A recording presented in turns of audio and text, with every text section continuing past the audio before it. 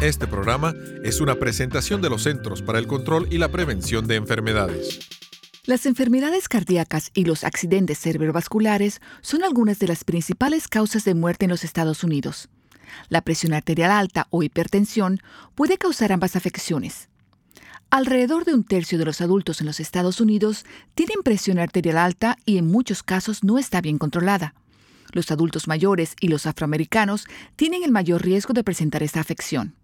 Entre las mujeres embarazadas, la presión arterial alta puede llevar a complicaciones tanto para la madre como para el bebé. La presión arterial alta durante la mediana edad aumenta el riesgo de presentar demencia en el futuro.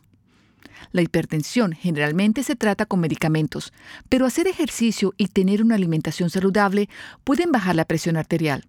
Los chequeos médicos regulares son importantes para diagnosticar y tratar esta afección común. Para obtener la información de salud más precisa, visite www.cdc.gov/español o llame al 1-800-CDC-INFO, es decir, 1-800-232-4636.